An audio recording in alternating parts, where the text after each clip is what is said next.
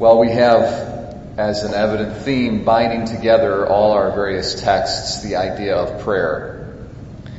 And, of course, Lent is a season and a time for prayer. But maybe behind prayer, something that makes prayer confident is something else that I'm going to speak about here. If we look, let's put ourselves in context for our first reading. Esther, Queen Esther, lived in the time under the Persian Empire, and this would have been about, I think, around 400 years before the birth of Christ. And here she is. Her parents died when she was very young. She was taken care of by her cousin, actually, a man by the name of Mordecai. And she is raised in the household of Mordecai, and the Persian king, his men get a hold of her. It looks like she's a very beautiful woman, and the Persian kings at the time had harems, meaning they had huge numbers of wives, hundreds of wives. Okay, and so any beautiful woman the Persian emperor would take to himself, and she'd become a member of his harem. Okay, so eyes are laid upon her. Word gets to the Persian king that she's a looker, and they take her, put her into the harem. Okay, so she's technically the wife of the king of Persia, but obviously, if you are one wife amongst 300 or 400 or maybe 500 wives, you're probably not going to get a whole ton of individual, personalized attention from your husband. So, and he's the king, he's the emperor. Their policy was that if you approach the king of your own accord without him inviting you, he could kill you. Okay? So, if you had the gumption to do something like that, and he wanted to show mercy to you, he would extend his scepter, and that would be a sign that he wasn't going to kill you, that your presence was welcome, and you could petition him and talk with him. Okay? So there's another member of the king's court, this guy Haman. He's got it out for the Jews, for the Jewish people. He hates their guts. Okay, in particular because Mordecai won't bow to him in a particular setting or context. So, anyways, he conceives this mortal hatred for the Jews because of this guy Mordecai, who's a Jew. Okay. And so he basically this guy Haman pulls some strings, and he tricks the king into issuing a decree that all the Jews of the Persian Empire are going to be killed on a certain day. Okay? And so the decree's gone forth, and that's the way it's going to be. All the Jewish people that are scattered all over the empire are in great consternation. They're very, very worried about this. So they all pray to God. They fast together and they pray, and because they got one of their own who's made it in, meaning Esther, they basically say, Esther, go and talk with the king. So here's Esther. She's going to go talk to the king to ask mercy for her people. Okay? But she knows that if she approaches the king of her own accord, it's almost certain death. So here she is. And we're seeing that moment right before she's about to enter into go and petition the king. So she's taking her life in her hands, and she's probably, sweating blood. And it really is evocative of a lot of other scenes in the Bible.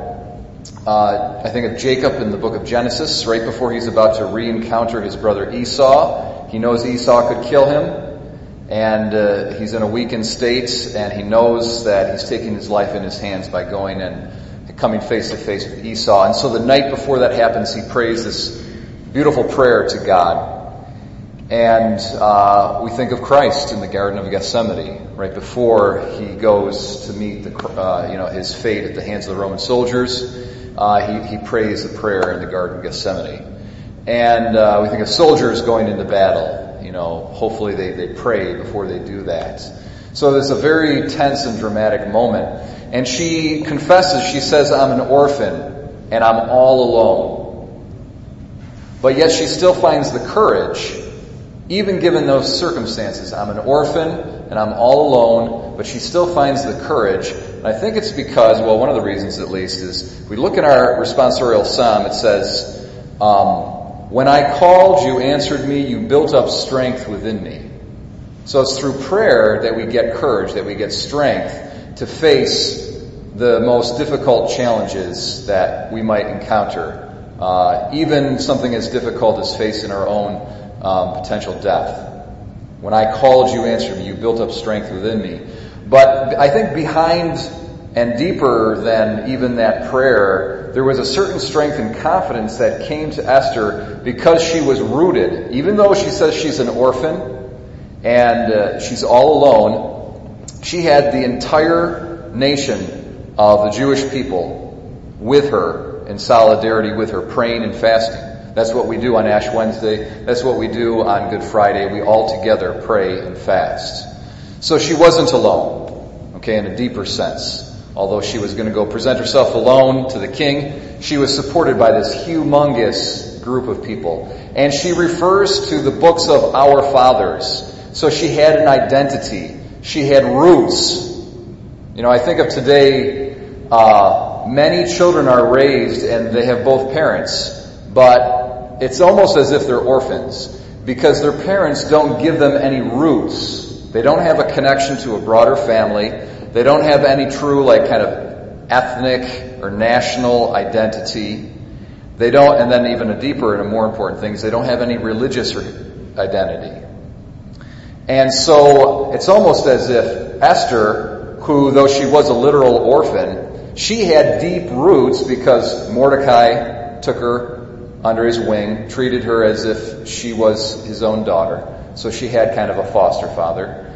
Mordecai instilled in her the faith of their fathers. So she had a deep ethnic and religious identity.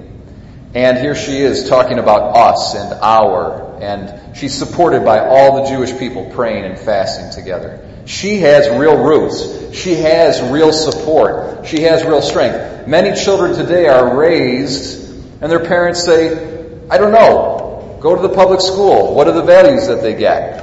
I don't know, make money, be a cog in the wheel of the economy. That's your greatest meaning. Okay, what else is there?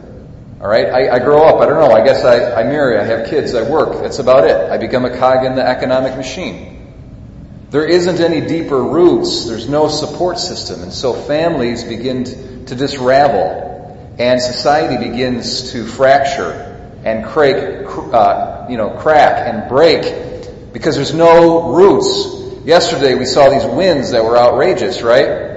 I'm driving and I'm seeing trees blown over. But then others are standing. What's the difference between the tree that stands and the tree that got blown over? Is the one had a support system, it had roots, and the other one didn't. So it's very neat to see Esther, although she's an orphan and she's alone in a certain sense, she's not alone and she's got really deep roots. And it's that confidence that can bolster her in this moment of mortal danger and give her the courage to go and face the king. And as the story turns out, the king does extend the scepter, she lives, and the wish is granted, and her people are saved, and so forth and so on. So let's pray so that God would build up strength within us. As Christ says in the gospel, seek and you will find. If you, being wicked, know how to give good gifts to your children, how much more will your heavenly Father give you what you ask for him in prayer? So let's pray. Let's have confidence in our Heavenly Father. Let's also understand that we need to have deeper roots, a deeper support system. We need to respect our family, our broader family. We need to have a historical consciousness that we are European Americans.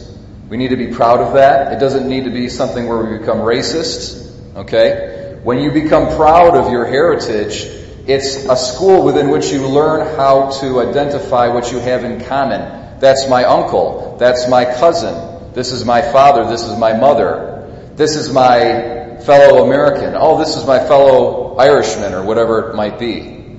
It's a school within which you learn how to recognize commonality, not difference. And then you extend that ability to recognize commonality to the whole human race. That's how you avoid racism and ethnic conflict and whatnot. And so then you look at all people and you say, this is my brother. We all come from the same origin. We are of one human family.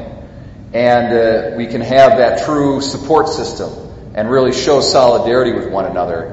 And in that, our prayers will be heard.